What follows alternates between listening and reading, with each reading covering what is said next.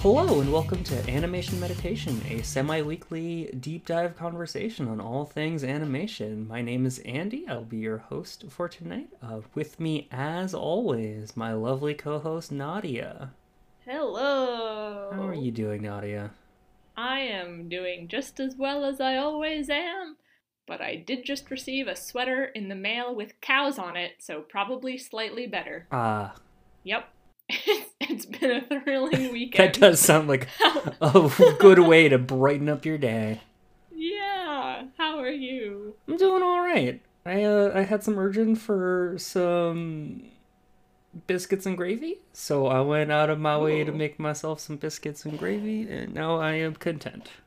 Heck yeah. So we got a cow sweater and we got biscuits and gravy, and pretty much it's been a wholesome weekend. Oh, yes. There's a little Japanese bakery, like 8 minutes from my house. Oh. And they do, like, Miyazaki-themed pastries. So I've got a little soot right next to me, and it looks so good. That's the cutest thing I've ever heard, and I'm really jealous. Good. That sounds amazing. Well, anyway. On a less wholesome note, we'll be talking about BoJack Horseman today. Yes, in the first part of what is probably going to be somewhere in the range of a 6 to 7 part series. Yes, because I can only watch one season of this show at a time in very limited bites. Just as a disclaimer going into our show today, this is a show that is marketed toward a much more adult audience. Nadia and I are generally refrained with our language, and given the nature of the show, we will probably not be as much as we normally are. Finally, I can take off my, baseball cap and put on my sailor's hat. Cuss. Yeah, I love cussing. Like the seaman I was born to be. Going back to my roots. All right. BoJack follows the story of BoJack Horseman, a washed-up actor from a 90s sitcom who is just trying to make his way through life as well as he can. It's a very kind way of putting it. Yeah. Nadia, I know I was one of the ones to push you into watching this, but what has been your experiences with the BoJack Horseman property and your first impressions of the show? So this was something that some of my friends watched in college, and I, would pop in from time to time, and they'd be watching it over meal, and I'd be like, oh, cool, I'm gonna sit down and join you and do the things that friends do. And I'd watch a little bit of it, and I just hated it. I remember, trying to get through a single episode, and I have no idea what it was about, I have no idea what happened, but I just remember being like, wow, I hate this show, and I never watched it ever again. And I know it is a good show. You've said that many times. I have other friends who have, said that it's really well crafted, that it deals with really important issues and all that stuff. But just as somebody who has before very, very much said that I like to watch lighter, children's happy shows, this is far out of my comfort zone. Yes, and so I think knowing you, going into a lot of the episodes that you could have potentially seen in this show, they would not have come across as good in any regard because you didn't have the emotional investment in the characters. Yeah, and again, stuff was out of context, so I pretty much was just I'm watching a show with horrible people being horrible to one another and making bad decisions, and it was too much for me. And this is coming from the person who doesn't like watching the movie Magic Mike because people make bad decisions and are not nice to one another. so that's where I'm at in terms of what level I can handle. I've seen that movie a couple of times. I had to watch it at a film class in college, and every time I was like, this is just this movie just makes me sad. And I went into it being like, heck yeah, male strippers, and I hated it because people aren't nice to each other the way that I want them to be. So I have a tough time with that. I also just do not like when people throw up.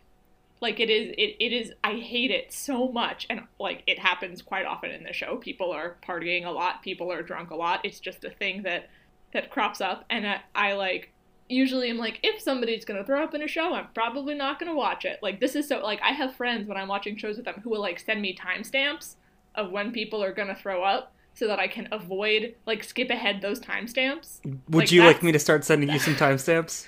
I have gotten pretty good at, like, watching this show while listening very carefully but not always looking at the screen, especially when there's a party scene. So I'm getting good at it, but if there's ever a really bad one, yes, dear God, please.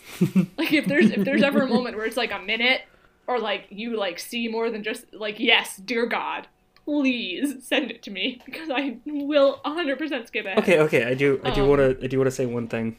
Yeah. The gross out humor and the more gore-ish humor gets toned down significantly in the later seasons of this show. Okay, that's good. It's I think the first few episodes are very reminiscent of Family Guy, a show that has multiple jokes that are literally just a character throwing up for, no exaggeration, a minute and a half. Yeah. And I don't think that that's representative of what BoJack Horseman is.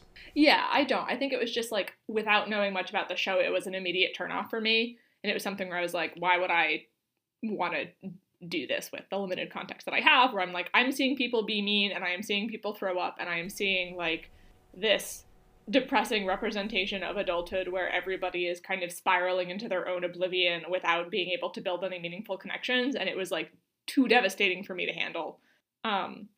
So I didn't watch much of it in college. I didn't watch any of it out of college. I had no intention of watching it. I had very actively told people that I hate the show, even though I've barely seen any of it. And until you mentioned that you really wanted to record something on it, and I was like, okay, I'll give it a chance. So I will admit that I did enjoy the first season more than I thought I would. I definitely would not have made it through without needing to. Like, it's probably a show where I would have maybe watched a few episodes and been like, well, I gave it a shot. That's enough. But I will say that it did grow on me in a way that I wasn't expecting. I still have a lot of issues with it that are pretty personal to just my own taste. But I was impressed with more of the show than I expected, particularly the theme song.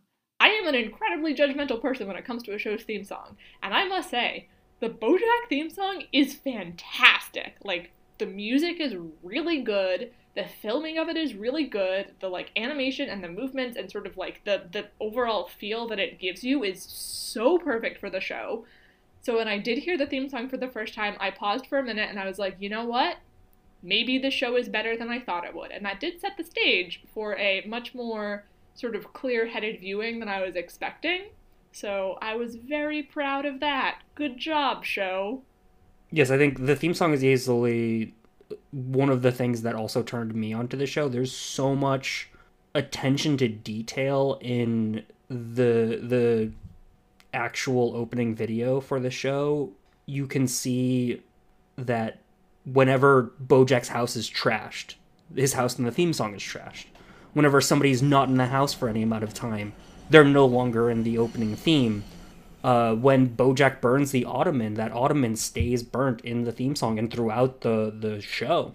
There's a lot of attention to detail and a lot of attention to continuity that this show puts in, and it's genuinely amazing. Yeah, I was super impressed with that. I did feel particularly called out in, like, the first episode when they're talking about sitcoms, and BoJack is like, well, why would people ever want to watch a show of people who, like, where good stuff doesn't happen? All anyone wants out of TV is just to watch a nice family do nice things and, like, be happy. And I was like, wow, I feel targeted because, yep, like, that's all I want when I watch TV, in many ways. And this show is, like, the opposite of that, and that's the total point. But it made me giggle a little bit and kind of give it a little bit more time and energy than I think I otherwise would have. So I was like, okay, they're very obviously self-aware of what they are doing here. And I do respect that. So while I am a little bit apprehensive and a little bit angry that I have to say this, I do see more value in the show than I thought I would. Yes, I think that without context, this show does come off of just horrible people doing horrible things. And I absolutely see where you would not enjoy that. I still think that that is a little bit of what it is. I think but I do see there's more. there is a running theme, and you do see a bit of it in season 1, of this is a show of horrible people trying their best to better themselves, but not knowing how to do that, and not having the tools to be able to do that. Yeah, which is why I think it's hard for me to watch, because I really look for growth in shows, and there is some here, but I feel like it's more of like a cyclical growth where you know, every step that is made forward, a step is then later made back. So rather than moving in a straight trajectory forward, there's sort of this back and forth cycle that is hard. It's really hard for me to see characters like regress.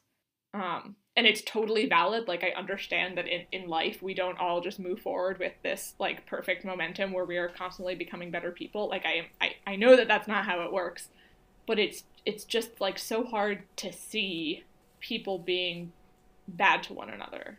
It just makes, like, it makes me so sad. And it doesn't even have to be, like, an intentional thing. It can literally just be a mistake, but when that mistake is so detrimental, not just to the person who's made it, but to the people around them, it's actively hard for me to watch. And I like get that is the way that the world works. Again, like, it's this hard thing, because on the one hand, I'm like, it's great that we have this show that does represent this, right? That shows the struggle of growing and how people aren't always able to do it the way that they need to, and it gives this nuanced of what holds people back in many ways. And I think that for a lot of people, that's probably really, really validating, and adulthood is hard, but also it still makes me sad when I watch it at the end of the day, which I have a hard time with. That's fair. And that's one of the reasons why I would not ask you to binge through this series. I know that it can be extremely emotionally draining, and it's not...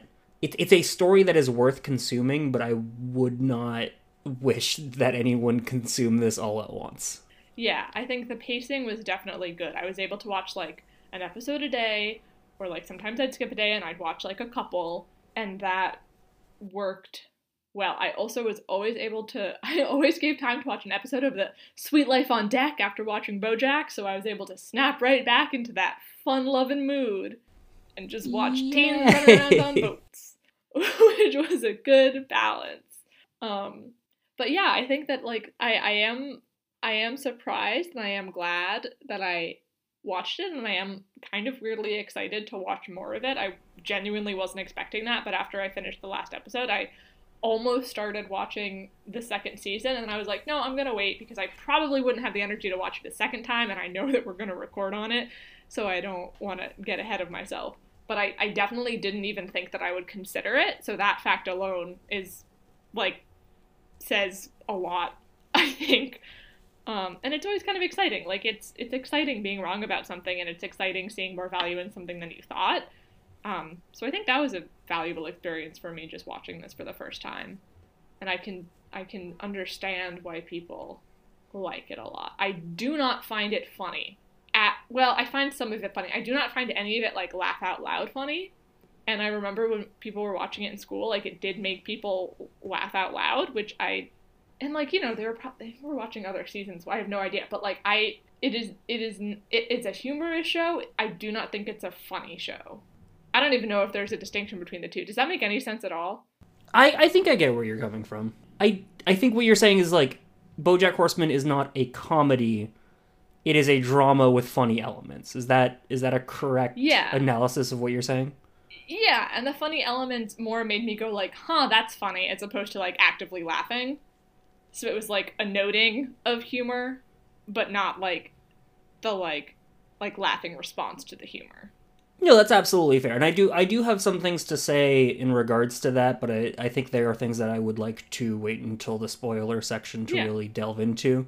BoJack Horseman is a show that I personally had followed from its release in season 1. I know it is a show that has actively pioneered the concept of adult-oriented shows do not need to be live action. You can tell dramatic, real, and heartbreaking stories through an animated medium, and people will still take you seriously, even if random people are animals. Mm-hmm. Which we will talk about. Don't you think that I've overlooked that, Andy? Don't you? No, and I think think. Anyway, no, well, we will talk about that. I remember watching BoJack Horseman season 1 for the first time and not really thinking much of it. I think the beginning of it made me feel like, oh, this is a Adult Swim Family Guy clone that's just gonna run in the background and I'm not really gonna pay attention to it, but it'll just be like colorful haha gags just in the background as I do other things. And I think it wasn't until about halfway through where they started telling like genuine stories that made you connect with these characters and made you really feel for who these characters were, where I realized that this show was possibly actually worth watching. I don't think I ever fully broke out of this as a Family Guy clone until later into, I think, season 2 or 3. But I think there are a few episodes in season 1 that are representative of what this show does become and just how powerful these stories can be. Mm-hmm. Would you like to give me your thoughts on this in terms of why they are animals? Okay, so here's my conundrum. When we were watching and discussing Cars 3 and the larger Cars franchise, you seem to have a pretty big problem with the fact that why are they cars? It has no relevance to the story, it is never explained, it doesn't matter, and you didn't like that. So I am curious why you don't have that issue here, because they are all weird humanoid animals, and I don't know if this is something that they get into later, but it is never discussed why. This is like clearly like there are celebrities within this world that are celebrities within the real world.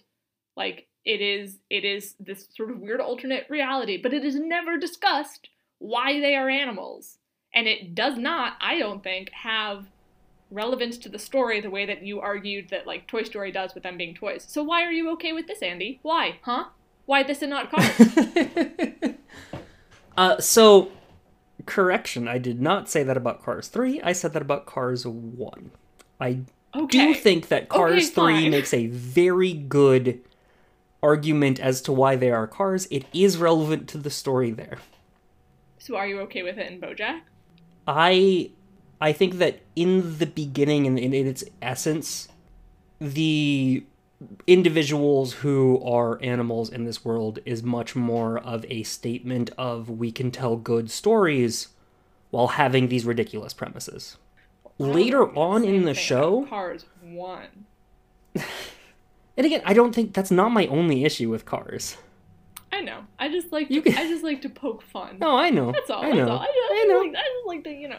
And no, you're right. That is somewhat problematic. That is definitely one of the more problematic issues with season 1 of BoJack Horseman. I do think that they do a very good job of world building and creating conflicts that are specific to how these animals are represented in this show. And I know that season 1 does not have a whole lot of good examples outside of maybe a few gags. Mm-hmm. But that is something that is built upon? Is that what you're saying? There are hints of it throughout. I know there's one episode that sticks out very clearly in my mind in terms of how meat is prepared in this world. That is like specific conflict that could not happen if the individuals in this world were not at random animals. Mm-hmm. And I'm sure like the show writers for this show put enough attention to detail that I'm sure that if I were to try to deep dive into it and really come up with an argument, I could absolutely make multiple connections to these animals and literary works outside of BoJack Horseman. And like how the animals that they are represented by like, connect to the fact that BoJack Horseman is a horse, and he looks up to Secretariat. We could totally analyze that. So, I guess, like the Cars franchise, this show starts off without like you're like, well, why? But then it builds off of it to make it relevant. You know, we really have to talk about Cars at some point. Because there are multiple issues with Cars, and the fact that Cars 1 does not justify that they are the cars for a reason is not my only concern with that film. Nor do I think that that premise makes or breaks a show or a movie. It is definitely a knock at season 1, though. I do think that that is a good and valid criticism of season 1. Mm-hmm. Yeah, I think because like by all means, the only reason why I'm bringing this up is because I'm a bitch and I like to like nitpick at things that you've said before because that's who I am. Like I am all for animals, like humanoid animals in clothes. I'm a fucking sucker for it. I love it so much. So this is like by all means not something where I'm like I hate this show. They're animals. I am curious to see how it becomes more relevant because I think that's interesting, and I also do think that it is a base for a lot of good humor within the show. Like they have a lot of animals whose names are like puns. Like they have Quentin Tarantulatino, who is a tarantula and is Quentin Tarantino. There's like a moment when BoJack's agent, like her hold music, and she's a cat, is like the Jellicle Cat song, and I did legitimately think that that was one of the funnest things in season 1. I thought that was like genuinely beautiful, and I loved it. So I do see how they use it. I just like to bring it up. I also do not like animals with human breasts, so that makes me a little bit angry. I think it makes sense in this show because it is an adult show, and a lot of it is like deals explicitly with like sexualization and sexuality. But it bothers me because it's a trope that's like so often continued to be used within children's animated movies where they're like, these are all fun animals, but hey, the women have breasts and makeup, and you're like, they're literal gophers. Like, yeah, they don't need this. Yeah, so I like understand it in the context of this show, but I did just want to bring it up as a thing that genuinely, generally makes me angry. So there is no reason other than I'm angry that I wanted to say that, but I did want to bring it up. And I do think that like this is. I did want to ask if you were mad at the show because they made you listen to Andrew Lloyd Webber. I thought it was funny because of the context, so I allowed it. I like when people make fun of Andrew Lloyd Webber, and I do think that this was kind of making fun, especially because BoJack had to listen to it like so often and was so clearly fed up with it. I was like, yes, me too, friend. I also would not want to listen to Cats the Musical on repeat. Thank you very much. So I did enjoy that. I think it was also like the first moment where the show kind of acknowledged the like, you know, like the animal humor. I was like, okay, that is funny. There is a moment where they are at a diner and they order milk, and a cow puts a cup under her breast and goes, ugh, and like squeezes out milk, and that made me deeply uncomfortable, which is when I wrote down the note that I was really upset that they all had human breasts because they're animals. But again, it was also a way of showing the world building and showing that like they are acknowledging the fact that these things do come from the animals that are characters, so it wasn't just like, you know, glossed over. So I do think that it's interesting, but I do remember watching it and pausing it and then immediately writing down the note that I was like, why do they all have human breasts? Oh my god. And then I told Larry about that scene. So it stuck with me, which I guess is the point. So good job, BoJack. They did it. That does sound like exactly how I think you would react to that. Yeah, you know me very well. So glad that I got to bring that up today. All right. Is this a show you would recommend, or at least from season 1? I think it's kind of hard after the first season. I mean, it's definitely a very adult show, and I'm trying to think of like the people that I know that I recommend shows to, and I don't think that I really have. I don't think that it's one that I would recommend to like my friends or family, in all honesty. And I think a lot of that just kind of, honestly, I think a lot of that comes from the fact that this year has just been really hard, and I think a lot of people are searching for media that is a little bit more comforting, and this is definitely not a show that is comforting. Like you said, like it's best taken in small bites. I do think that it is a very well crafted show, and I do think that it is speaking to larger issues in a way that does take them very seriously. Like it's not making fun of these people. It is genuinely showing them as like difficult and complicated and broken but trying individuals. So I do respect them for kind of the humanity they give to these broken people. That being said, it is still a show about broken people. So if that's something that is going to be hard for you to watch like it is for me, I would probably not recommend it unless you're looking to step a little bit outside of your comfort zone. I think that's absolutely fair. This is a show, given that I have the context of the entire show, Yeah. it's a little hard for me to not want to recommend it. Yeah, well, it's good to have the two contexts of like I am just speaking from the first season, but you are speaking from the entire show. So I think it is good to know that like we're both coming at it from those different like points of reference. Absolutely. I mean, given just season 1, I think season 1 is honestly one of the worst seasons of the show. I don't think that season 1 is representative of just how good this show can be. Yeah, honestly, I think that that's the best way for it to go, though. Like, I think shows that start off really strong and then fall off on the weaker end near the end are much more difficult to recommend than shows that start off a little bit weaker and then grow, because it shows that they're developing forward. That's absolutely fair. Right? I don't think that there is a single unwatchable episode of BoJack Horseman. I do think that each and every episode has its value, and upon rewatch, there's a ton of just small, minute details in the way that the characters interact with each other that become so much more impactful later on, even in some of the worst episodes of the season. So I don't want to say that I wouldn't recommend season 1 of BoJack Horseman. I do think it is an adult show. I'm not going to recommend this to anyone underage or without appropriate parental supervision or guidance. But if you are of an age where you can consume this and understand what's happening, it's at some point in your life absolutely worth the watch.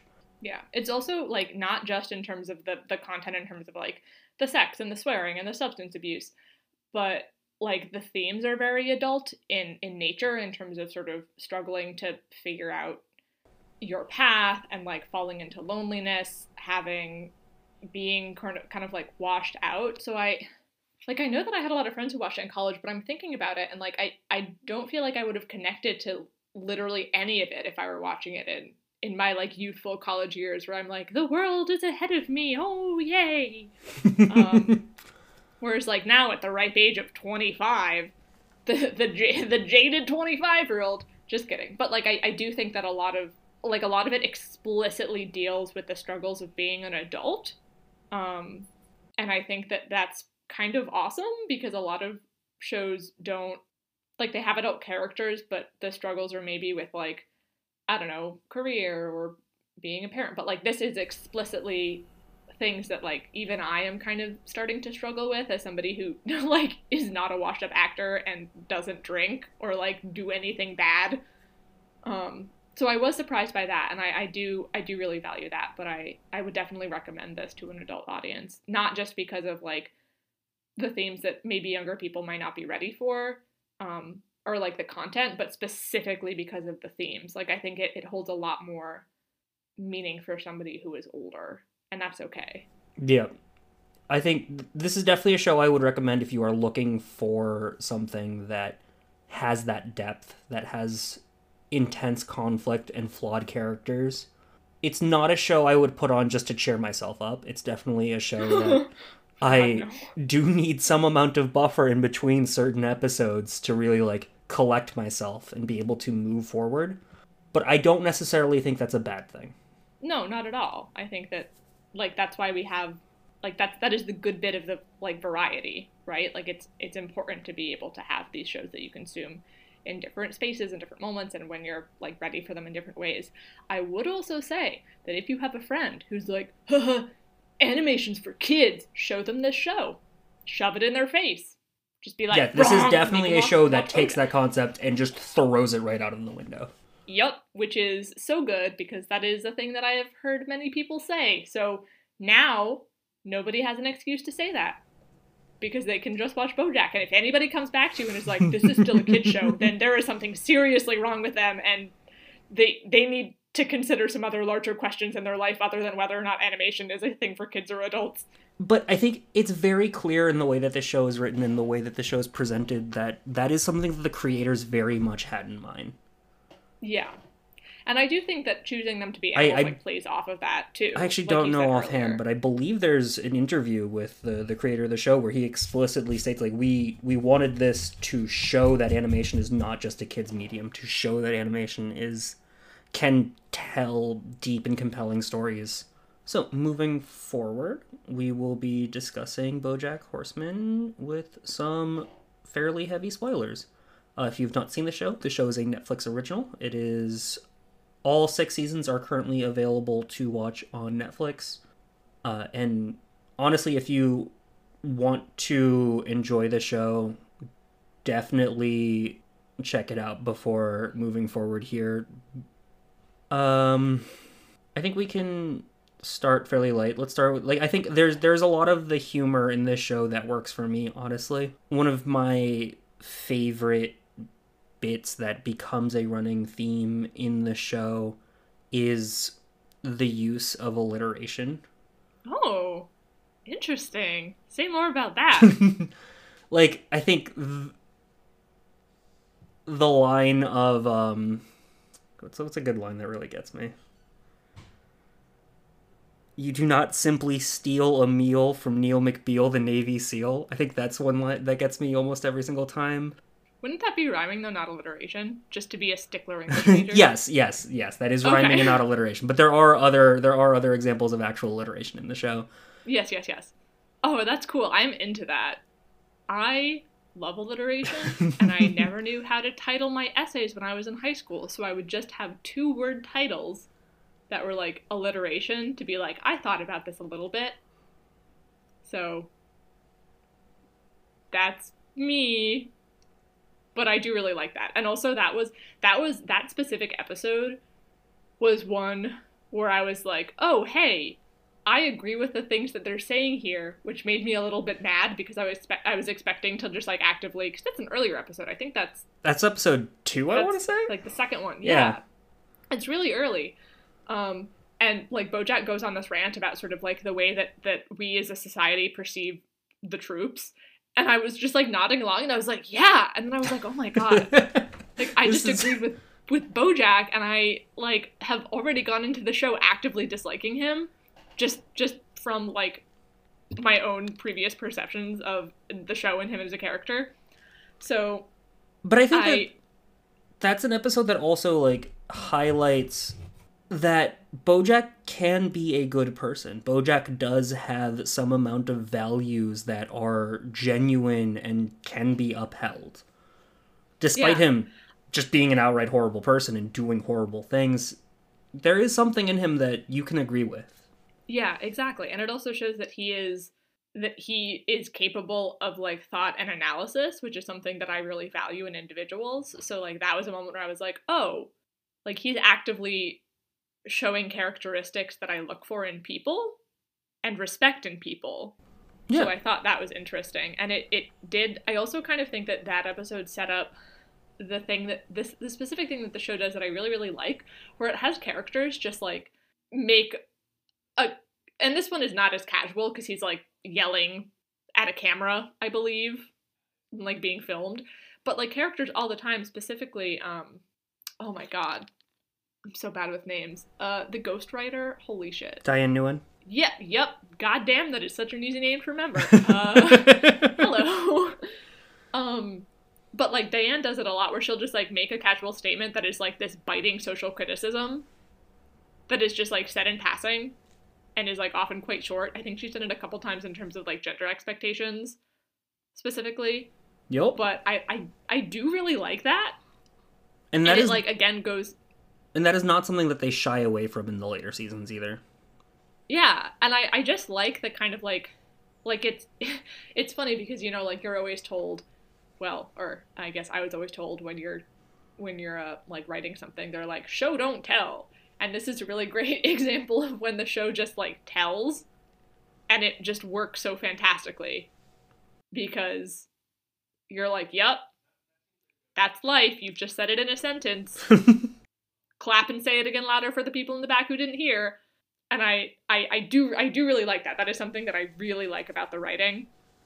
That I think I first noticed in that episode and then kind of picked up on in other ones. And I was like, oh, cool. Yeah, that's pretty dope. Yeah, and I do think that episode specifically also gives a fairly good example of how people react to statements like that. Yeah, because exactly. the media will just latch on to whatever the last bad thing they heard was and not really analyze the statement as a whole. Yeah. So again, like, social criticism in telling and then also in showing the responses for the statement and also, like, the reason that it was said. So it, like, the show balances both. Also, he was a Navy SEAL and he was a SEAL. Neil McBeal, the Navy SEAL. You do not steal a meal from Neil McBeal, the Navy SEAL. Yes, I do. I do appreciate the little animal puns. I am a sucker for puns. I think they are so great. So I do. Again, like, the humor varies so much from, like, little animal puns to, like, rhymes to what I thought you were going to say for your favorite bit was the 3 kids in the trench coat. Because I like, saw that pop up and I was like, oh my god, like, I bet this is one of Andy's favorite things about this show in terms of just, like, the humor. I was like, this just screams something that would make Andy laugh. And it's just like no one in the show addresses the fact that he's just 3 kids in a trench coat. It's great. With, like, a broom hand. I'm off to do business stuff. Business. And that he's voiced by Alison Brie, which I do think the voice acting of the show is really fantastic. Oh, the voice acting is spectacular. I think Will Arnett knocks it out of the park in some scenes. Yeah, I don't think that Will Arnett is capable of not sounding like an asshole, so he was cast perfectly for this show. But he also is able to, like, really sit down and make and, like, have that, like, drastic change from comedy to serious drama. And he just does it so well. Yeah, for sure. Like, when he's sitting down for the audition for Secretariat, and they're like, this, like, half-assed reading of, oh, so you're getting your coffee, you're just running, and, like, and then he's reacting, and he gives this, like, very nuanced performance about running from nothing. Like, it is nothing that he fears, and it's very clear that it's coming from somewhere deep in BoJack. Like, that is something that he genuinely believes, and he sees Secretariat as this, like, huge role model, and you get that all from this just one reading, and it's genuinely amazing. Yeah, I did think that was a really powerful scene, too. I also really enjoyed the bit about Andrew Garfield hating Mondays and loving lasagna. Yes! That literally happened and I was like, they can't have done that. Like, that's too stupid. No. And then they did and I was like, good. Is it stupid or is it great? It's pretty great. It's pretty great. I also find it really funny, just, like, again, because, like you mentioned, they do kind of, I guess, in the later seasons, like, they acknowledge the fact that these characters are animals. But it's also just not mentioned in a lot of ways. Like, when they cast a human for the role of Secretariat in the Secretariat film, and you're like, wait, what?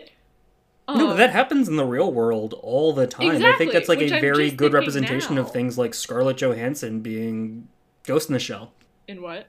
Yeah, okay, so I said it out loud and then immediately was like, wait a minute, that is actually something that I do value in terms of, like, you know, what Hamilton did in terms of, like, you know, casting people of color in historically white roles. And yeah. Yeah, I'm all for casting someone who does the job well in a role regardless of the representation that they are looking to fill. I absolutely understand that. I'm all for it. There are definitely times where it feels like it is being done just for the money. We are attaching a name to something and we are taking a role from someone who is of an underrepresented minority who could potentially do just as well or better. And I think that that specific scene in BoJack Horseman is a very good representation of that, where it's, here's someone who is of that race, or of that species in this case, who has given a performance that has proven that they can do just as good or better than any other actor that has come in. They literally say this, you are the last one, we are tired of seeing it. He gives his performance and they are moved by it.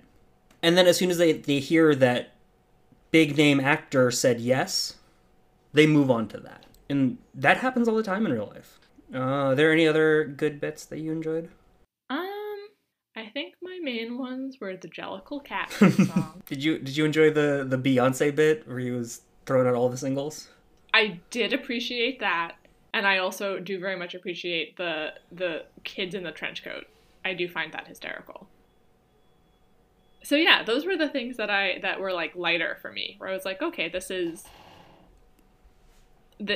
showing me sort of like the sides that aren't just super heavy. I do want to talk about episode 8. Okay, you're gonna have to remind me which one that one is. This is one of the first episodes that really solidified in my mind just how deep this show can be. I think this is an episode that does a very good job at giving you a very serious and deep storyline while having the comedy of this show act as a sort of buffer throughout. So just to make sure that I'm remembering correctly, that is the first one where we really where we get to know who Herb is in relation to BoJack, right? Yes. Okay. And that is a relationship that we do get to see a lot more in the later seasons, and it is just on rewatch, it is much more heartbreaking just seeing that friendship sort of collapse around him. Yeah. And I think it's very interesting to have this episode follow, I don't believe it's a direct follow, but it is just after the Boston episode that ends with BoJack telling Diane that closure is this made-up thing that Steven Spielberg made to sell movie tickets. Yeah. And then having this episode end with BoJack demanding someone give him the closure that he needs and acknowledging that closure is something that is important to him. Yeah. So it very much shows how BoJack can say things and act like he's trying to be the better person and act like he knows what he's saying, but in reality, he needs the thing. He needs the things that he says he doesn't. And he's not in control or in full control of his world or what he wants and needs. Mm-hmm. Which again is a very adult thing to really come to terms with. Actually, a little side tangent. How did you feel about the Boston episode? Considering we are both, good old Bostonians. So, yeah. Nadia and I both grew up in this area. I think that this is an episode that I connected with deeply, considering a few of the things that I had seen. I was excited about it simply because it meant we were learning more about Diane.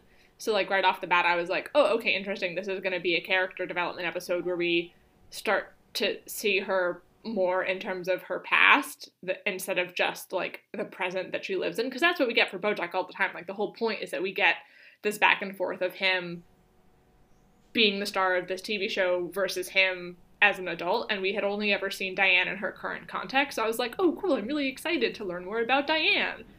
And, like, I appreciated that. I appreciated that as a moment where we were going to start to get that for another character. So I was just excited about that, like, right off of the bat. I think the Boston stuff was also really funny. It made me kind of feel like I was watching a raunchy episode of Cheers. Was, like, what I kept thinking about, because I have recently finished watching Cheers. And, like, hearing all of the Boston accents and, like, talking about the socks and, like, all that stuff felt really funny.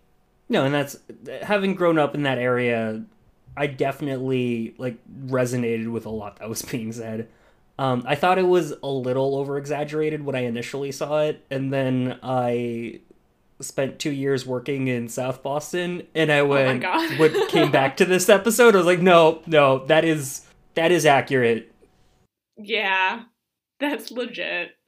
But yeah, at the end of that episode, you do see BoJack going off about closure, and I think that the episode 8 is explicitly where you see BoJack's relationship with closure, how much he actually needs it, how much he actually wants it, from those around him.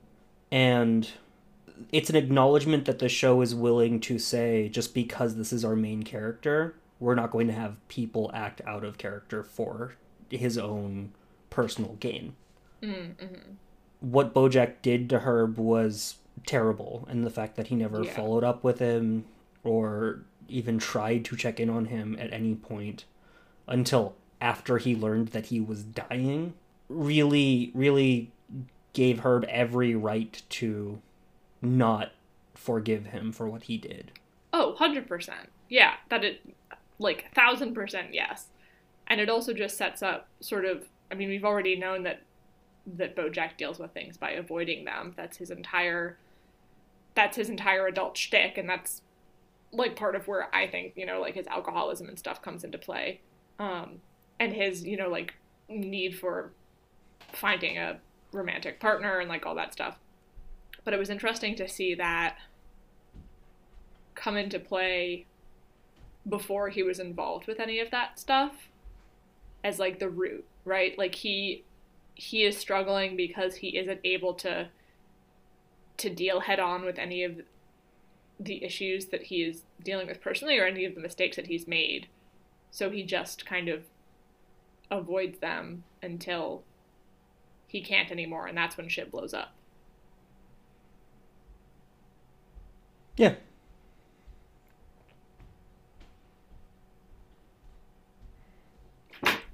One thing about this episode also is that this show, while it is geared towards an adult audience, does not use the F word a whole lot. The F word is limited to about once per season, and it generally comes from a character whose relationship Bojack destroys. And this is the episode where that F-bomb is dropped, and it is after Bojack apologizes, does not get his forgiveness, and pushes for that forgiveness. And I think that that's extremely... It shows that the writing for this show is very well done. They're willing to be completely conservative with their use of what would generally be an overused word in an adult show like this.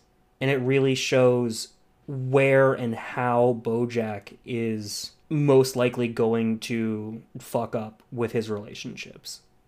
And it just makes those moments so much more impactful. Yeah, this is also, like, this is the show that really shows the depth of how your actions impact others. Particularly in terms of looking at Bojack and Herb and how devastating it was for Herb to not have Bojack anymore, and the choice that Bojack made to kind of cut him out, which is well done, but it's also part of the reason why I have a really hard time watching the show. This show also has a running theme of history affecting things. Either it being generational history, there's a lot of impact in terms of how Bojack treated him, and you see a bit of that when Diane is talking to him about his book and his relatively abusive mother and father. You see that with Diane and her not so great family.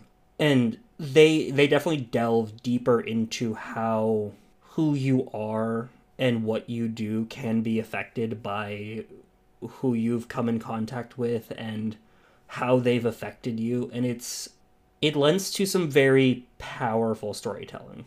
Yeah, absolutely.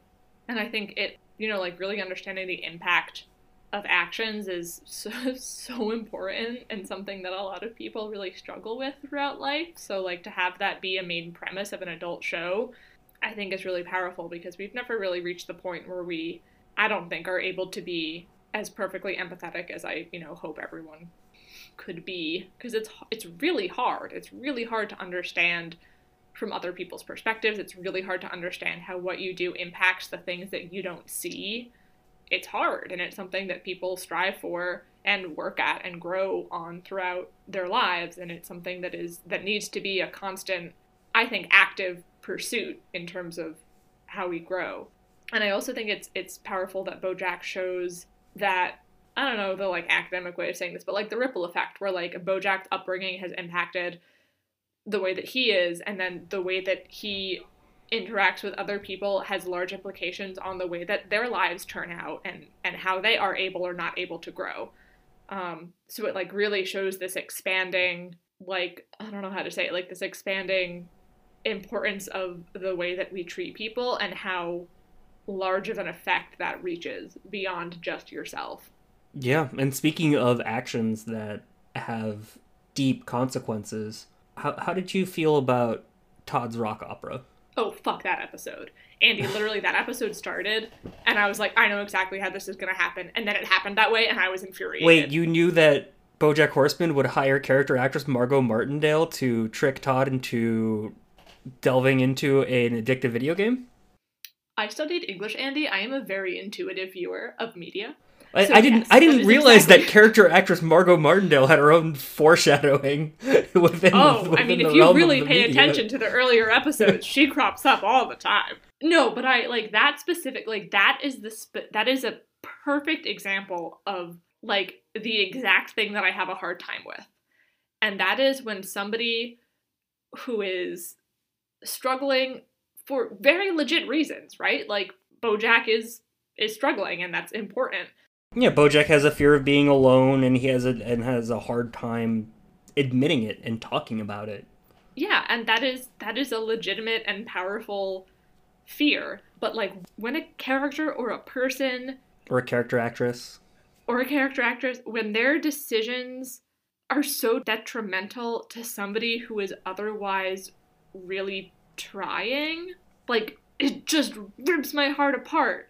And because it's not like I don't know how to say it, but like that specific episode I was like, this is the reason why I didn't want to watch this show, because of choices like this and impacts like this and moments where like somebody who is trying to do things right, who is trying to pursue his rock opera and the thing that he dreamed about, is harmed so powerfully because of a character's detrimental decisions. Like that specifically is what makes me so sad. And I'm pretty sure like the same thing happens in Magic Mike. Not like the exact same thing, but like it is a similar thing where like somebody, I think it's Mike. I don't remember. Again, I don't like the movie, but like one of the characters is sort of like falling into this pit and they make some choices that then impact somebody else who is like doing okay and end up pulling them down. And it's not as like drastic or life-changing because again it is a movie about male strippers, but then again this is a show about a horse, so clearly that doesn't seem to matter in terms of how heavy a thing can be, the premise. But yeah, that episode made me really, really upset. No, I absolutely understand that, and I do think that this episode does a very good job of setting up your subversion of expectations for things later on in the show. I think BoJack going through this and doing so successfully makes it feel as though his later plot to ruin Diane's wedding through a very similar plan, also involving character actress Margot Martindale. What a thriving it makes woman. You think that this will they, won't they dynamic between him and Diane is going to work out in his favor. And like, if you've watched any romantic comedy from the past however many years, that would work in those cases. But when it doesn't, it makes you realize that like they're real people, they're dealing with real things. And I do think in a lesser show, that will they, won't they would end in a they will. Yeah. And I'm very grateful that it doesn't here. Oh, God, yeah. God, no. That would be horrible. God, if this season ended and BoJack had, like, stopped the wedding and Diane had been like, you are a good person. I want to be with you. Let's grow together. I would have smashed my computer and I would have found a way to drive down to you safely and I would have punched you in the face. And been like, why did you recommend this show to me? Yeah, I would have deserved that. But yeah, again, they are making it not that, which is good. Because, no. And one thing that I really do appreciate about the way that this show is written is each season has its own contained story. The conflicts and issues that arise, or at least the main ones that arise throughout the course of the season, are resolved by the end, and it's structured in a way that the second to last episode of every season is somewhat close to what one would consider a season finale. Something extremely intense and relevant to either BoJack or another main character's backstory is revealed. And it is generally very deep and grounded. And then the final episode ties up the knots and then sets up issues for the next season.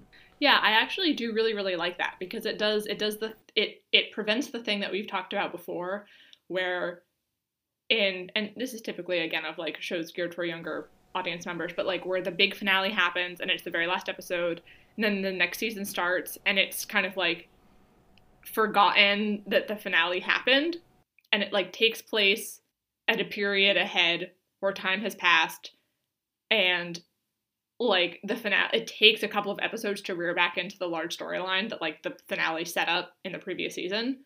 So I do really like the pacing of having something that is a transition, where you get that moment where like, yes, this thing has been wrapped up and this big thing has happened, but here's how we're going to move that into what's coming next. And I did actually have to double check in the last episode that I hadn't accidentally started the second season, because I am so used to that structure, like you said, where like the big reveal is what happens at the very end, and then the tie-up happens some way, like somewhere mid next season, that I was like, oh crap, did I keep watching by accident? Because it's very similar, but it's just slightly different enough in pacing that it like caught me a little bit off guard, which is good. Like, I like it when shows take the time to actually think about, I love structure, and I love thinking about structure so much, particularly in terms of writing, but I respect it so much when a show doesn't just follow a specific structure or take that structure for granted, but like genuinely thinks about the pacing and timing that makes the most sense for the specific story that they're telling, and then executes it with that structure, counter to what you would typically expect. And I have so much care for that, because it means that they, one, understand the original structure, have thought about the purpose that original structure serves, have connected it to the story that they are trying to tell, and have analyzed whether or not that structure will work, and then build something that will fit their story better. And that takes so much thought and care and like intelligence that I like that alone, like that is something I deeply, deeply respect this show for.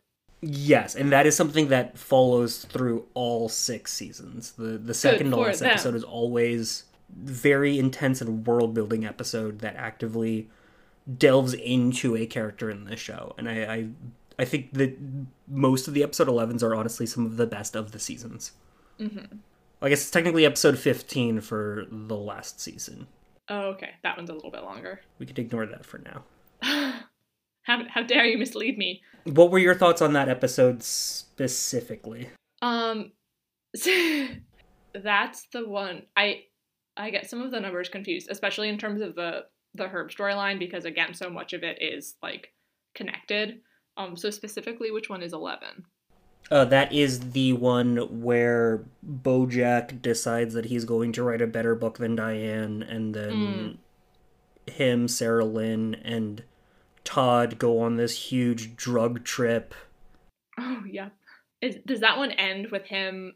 Is it this one or the next one where he confronts Diane and is like, am I a good person? That is the one that ends with him confronting Diane and asking if he's a good person. I just want to make sure that I'm not blending the two together, because I think I watched those one after another. So I had a hard time with the visuals of the drug trip. That was a little bit intense for me. Some of the like more body humor stuff, in all honesty. But I like, this is totally random and not connected to the plot, but I really like the scene where he was just in a world and there were no outlines, and he was like, why don't I have any outlines? I thought that was this really, is one really of the first episodes that actively plays around with the animation, and I genuinely love how they do that.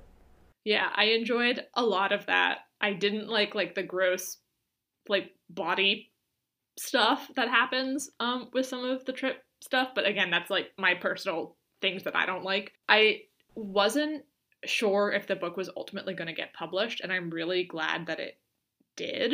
Like, that was an episode again where you can see Bojack being an intelligent person. You can see him actively understanding what, like, at the root of his actions was, which at this point was he just wants people to like him, because he's worried that if they see his real life, that they won't like who he is, because he doesn't like who he is, and he knows that. And I thought that was powerful in, like, seeing a character do that type of self-reflection and understand what is at the root of his actions.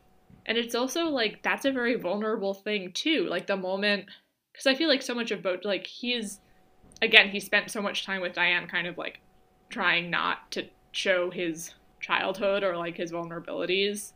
And that moment where he approaches her and is just like, am I a good person? I need you to tell this to me. Like, I have to know. That's all I want. I thought that was really powerful. Because I spend so much time disliking him, and then to have a moment where I'm like, you are putting yourself out there and you are taking a step, like, those moments are important. And that was one of those moments. I think there's this dynamic between Bojack and Diane where Diane is doing her job. She's writing down the stories that Bojack is telling her and putting pen to paper and doing her best to write a story that is representative of who Bojack is. Whereas Bojack is developing this connection with Diane where he sees her as almost larger than life and begins to value her opinion above all others. So when he does initially read the story that paints himself in a negative light, he's not seeing it as a representation of who he is. He's seeing it as a representation of what Diane thinks about him. And that's what hurts him the most. Having, like, the people in his life who he's grown to care for see him as a not good person. Yeah. Which I thought it was really powerful when he specifically asked, like, do you think I can get better? Because he wasn't just like, am I a good person now? I think he specifically, and correct me if I'm remembering this wrong, but he specifically asks if she thinks that he can become better. Yeah. Which is an acknowledgement that he is not in the place where he wants to be, and is also, like, a beautiful acknowledgement of growth, right? Like, he's admitted at that point, and we all know it, like, he is not in a good place. He is not a good person where he is. Oh, absolutely. And it's honestly heart-wrenching just hearing that absolute silence. Yeah. Oh, absolutely. And then we get that follow-up with the last episode where they get to have a conversation about it, and that's how it ends. Or that's not how it ends, but that's a big part of it. And I really liked what she said, where she was like, I don't think that we are good or bad. I think we are the decisions that we make. Yeah, and that goes back to how this show really has a running theme of being held accountable for your actions. Yeah, because you can have the best intentions and you can do something that, like, devastates people. And at that point, like, regardless of what you think you're doing, you have hurt others. And that's the thing that we should focus on fixing. Like, we shouldn't focus on justifying what we have or have not done. We should focus on acknowledging the impact of the choices that we've made and then fixing it, working to make it better. Like, I am actively interested in watching more of this, which is not what I expected, because I can see that this show is in many ways what I look for in a show. It is a very character-driven show. It is a show that explicitly deals with self-growth and relationships. It just deals with all of those things in a, I guess, much more, like, adult and cynical way that I would typically look for. It's a much more realistic way than what you would typically look for. Yes, but I don't just think that because it is darker or heavier, it is necessarily more realistic. I think that, and I guess I'm just kind of defensive because the stuff that I tend to watch is lighter, and I see a tremendous amount of value in that stuff. So I do get frustrated when, like, and you get this in the Academy Awards all the time, like, the dark, gritty drama is always going to win over something else, even if I think that that other thing has so much more value and is crafted in such a better way.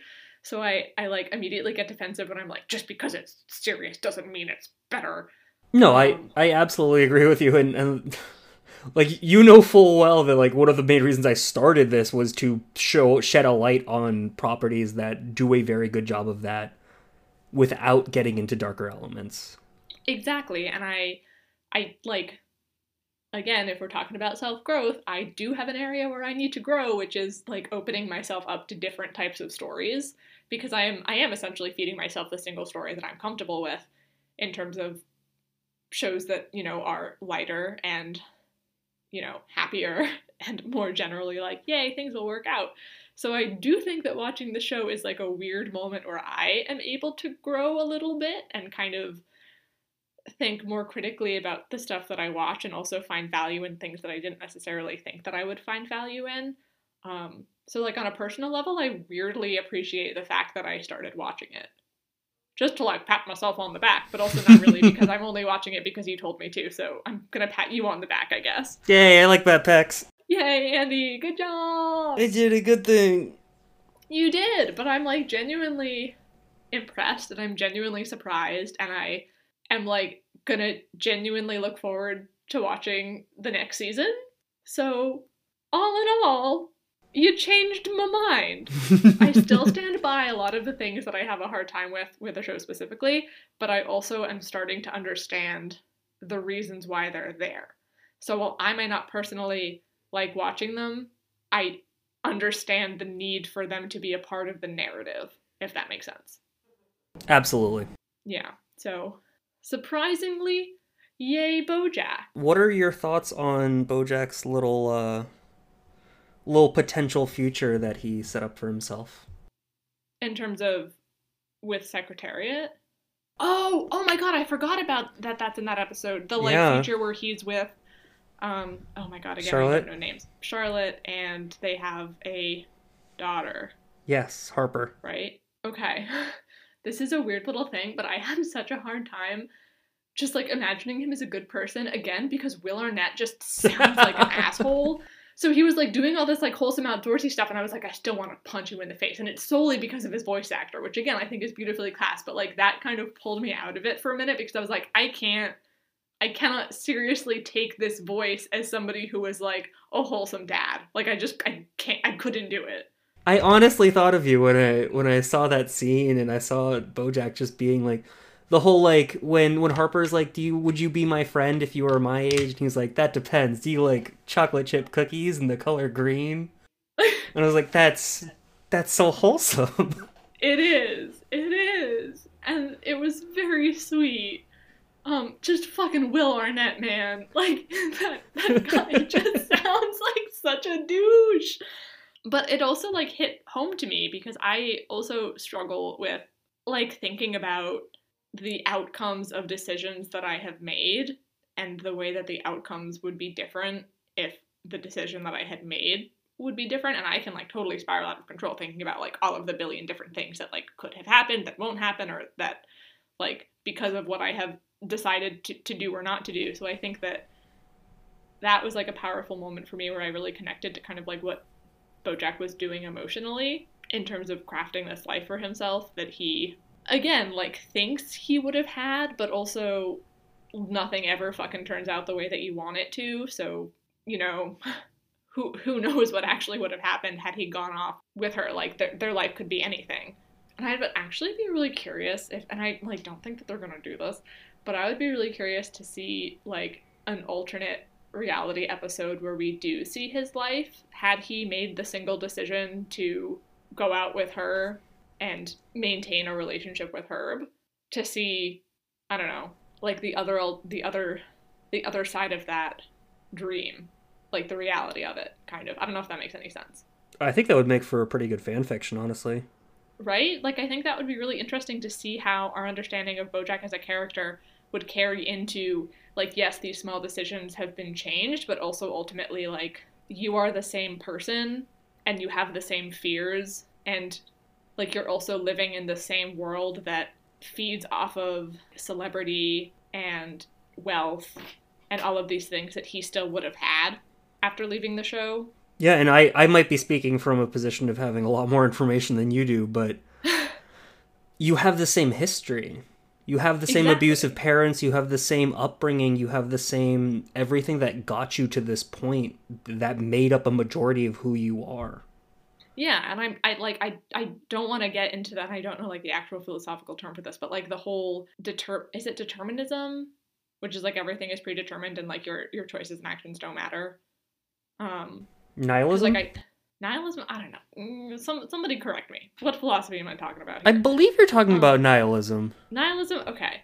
Like I don't want to get into this nihilistic headspace of like this is Bojack and no matter the decisions he makes, he will always be Bojack because at the end of the day like yes, his past will always be his past and his fears will always be his fears, but I think the takeaway for me is that it is not just the impact of a single action, which is what that vision kind of puts forth. It is the impact of the active choices you continue to make moving forward.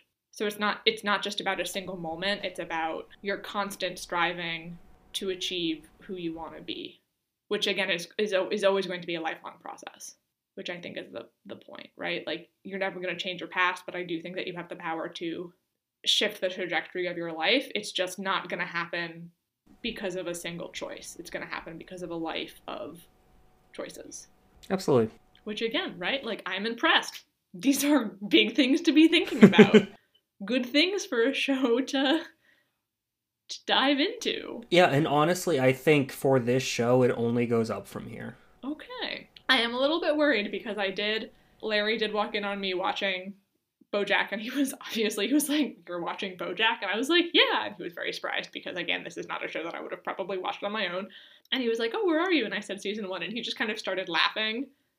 And I was like, "Oh crap." Like I'm sure that means it's going to get heavier as we go along. And also because we're going to start caring about the characters more, which obviously like lends to a larger impact of what happens. Absolutely.